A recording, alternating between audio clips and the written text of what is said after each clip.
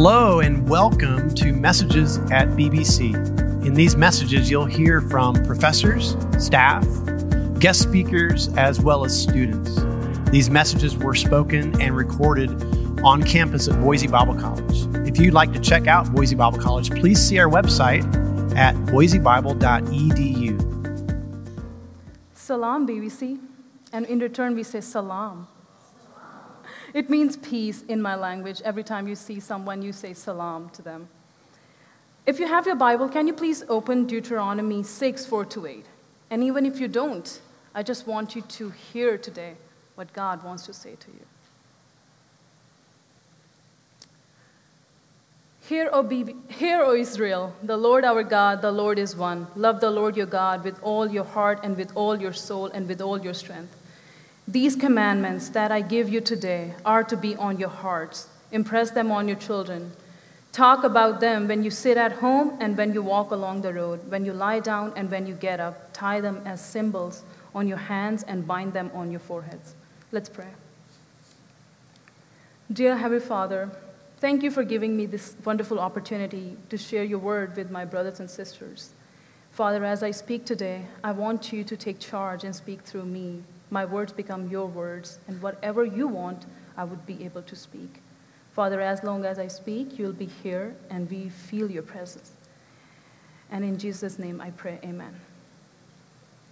I will today address this passage in 3 parts: hear, do, repeat. This famous passage in Hebrew is called the Shema, where Shema means hear. This was Moses' pastoral message to Israel when she was stepping at the border of the promised land, which was full of many gods. Moses cares enough to remind Israel of her full devotion to one loving God, who she kept as her priority during her life in Egypt. In the time of Exodus, this one Lord uniquely intervened by doing several miracles, such as 10 plagues, Red Sea, provision of manna and quail for 40 years. Thus, the oneness and uniqueness of the Lord were practical knowledge to them. They just need a reminder. When we relate this scenario to our today's culture, hopefully the oneness of God is not a problem for us, as we do not have any itsy-bitsy gods among us, right? If you said yes, I want you to think again. Our relationships, our material things, our opinions, our success, pride, ego are not our gods, right? Personally, I witnessed the uniqueness of our one true God in my life. When I was in Pakistan, I was discriminated, I was marginalized, I was verbally and mentally persecuted, but God continued to bless and protected me. Similarly, when I came to the U.S., I witnessed his uniqueness again when people partnered with me to support my education, opened their homes during holiday time so I can have a good time, took care of me as their own family member, and especially when during Corona time, BBC let me to stay on campus since going home could be a problem. Likewise, can you think of a time when you witnessed God's uniqueness in your life? Maybe during Corona time, when God kept you safe, you did not lose any family member. Or a time when you prayed and God instantly answered and you were like, wow, I was not expecting that. Maybe you should have taken some time. Or maybe a time when you were just drenched by some fears and some anxiety, depression, and God relieved you from that. Or think of a time when you were so broken that you thought about suicide and you prayed to God, and God did not only relieve you from that thought, but give you a reason to live. Isn't it so unique, so special? If so, thus hear, O BBC, your God is one. You know that, but just like Israel, you need a reminder. Right after this reminder, now Moses asked Israel to do something. He asked them to love God with all your heart, soul, and strength. This doing part is central to the whole book of Deuteronomy. Moses' point was simple. Since God loved Israel, he expected love in return. Love in this context was not an emotion. It was an action, a verb, a doing. This love required the utmost effort for our personal devotion, our total commitment, and absolute loyalty, as the oneness of God was to be matched by the oneness of devotion to Him. Through this command, God wanted Israel to understand that His love will inoculate her from all apostasy or idolatry in the promised land. Every time other gods will flirt with her, she will prioritize her devotion to God.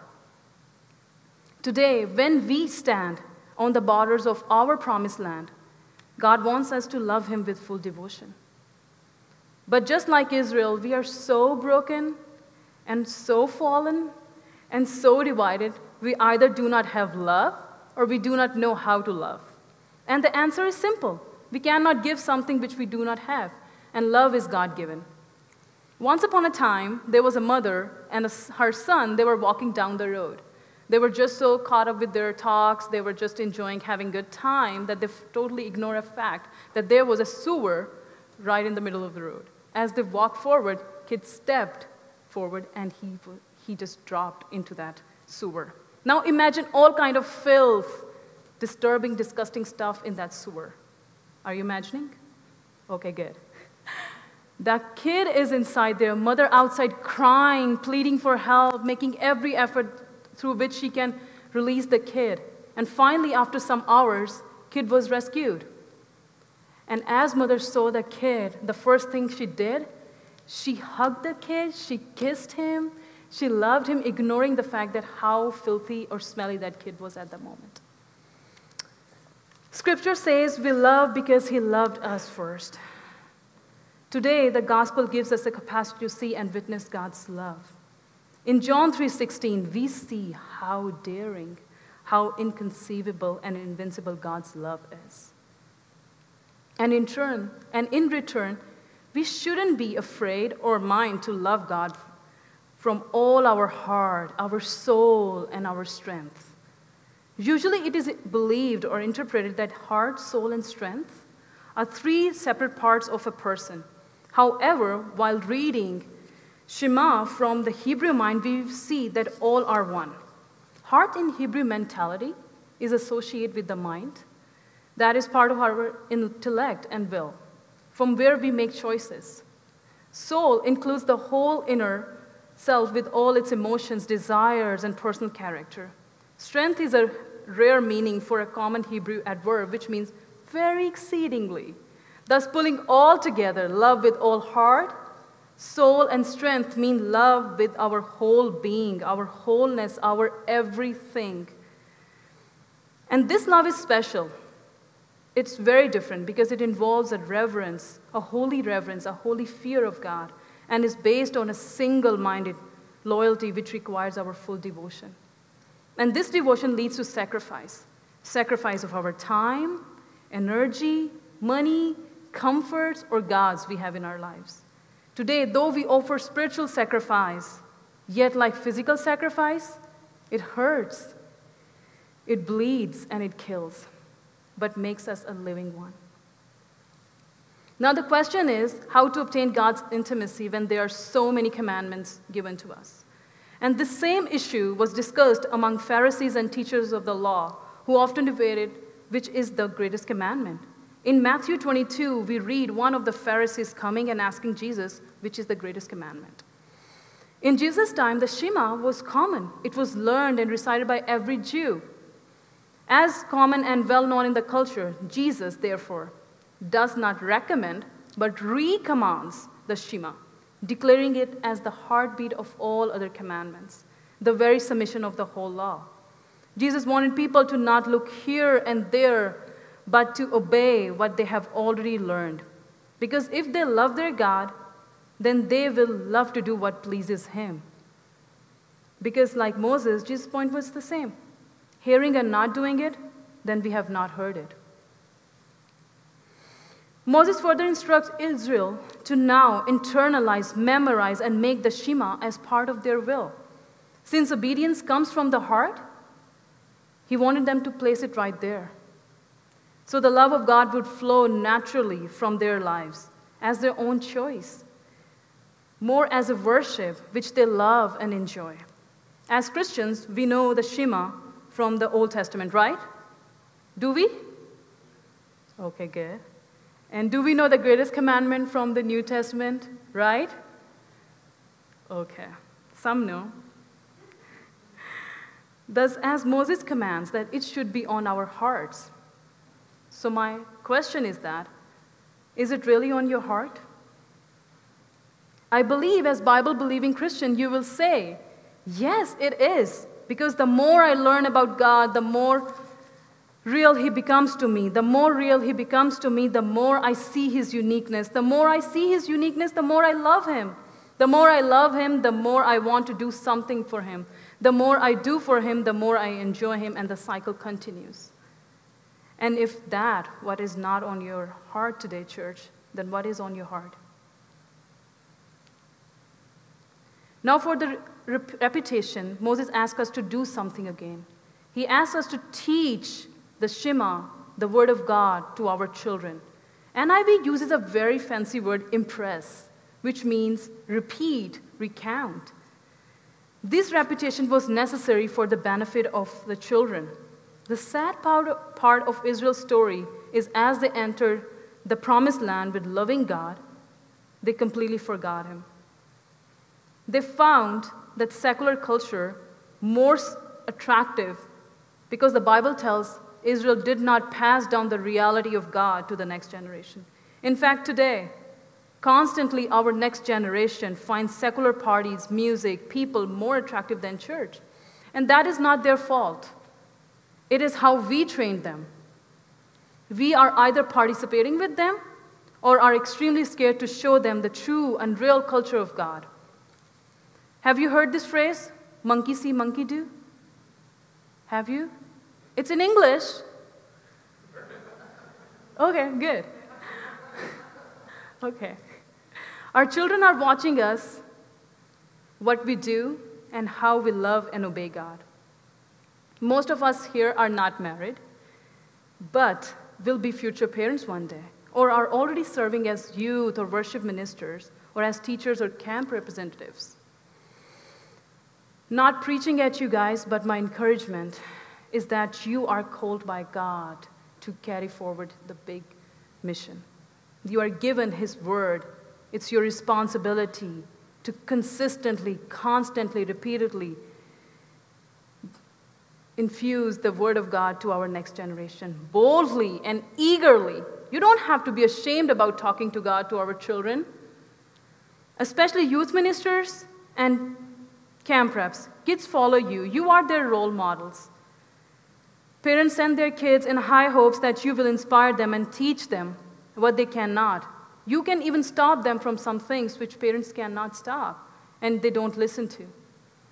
If you will pray to kids in reverence to God and seriousness, read scripture with them, talk about Jesus, leave a gesture of love, share, help, and forgiveness before them, they will learn from you.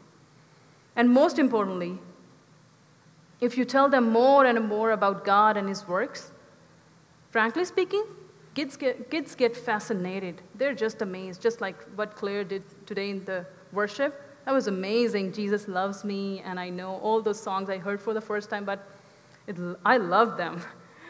In my upbringing, my parents consistently talked to me about God, taught me about His works in past, present, and in coming times. They repeated it so much, it was so much part of our lives, our daily routine, that God's reverence, His existence, and infallibility of His word never faded from my mind. When I came to BBC, my professors and many people around continued the pattern of remembrance in front of me, and my heart loves and respects them for that. Thank you for doing that.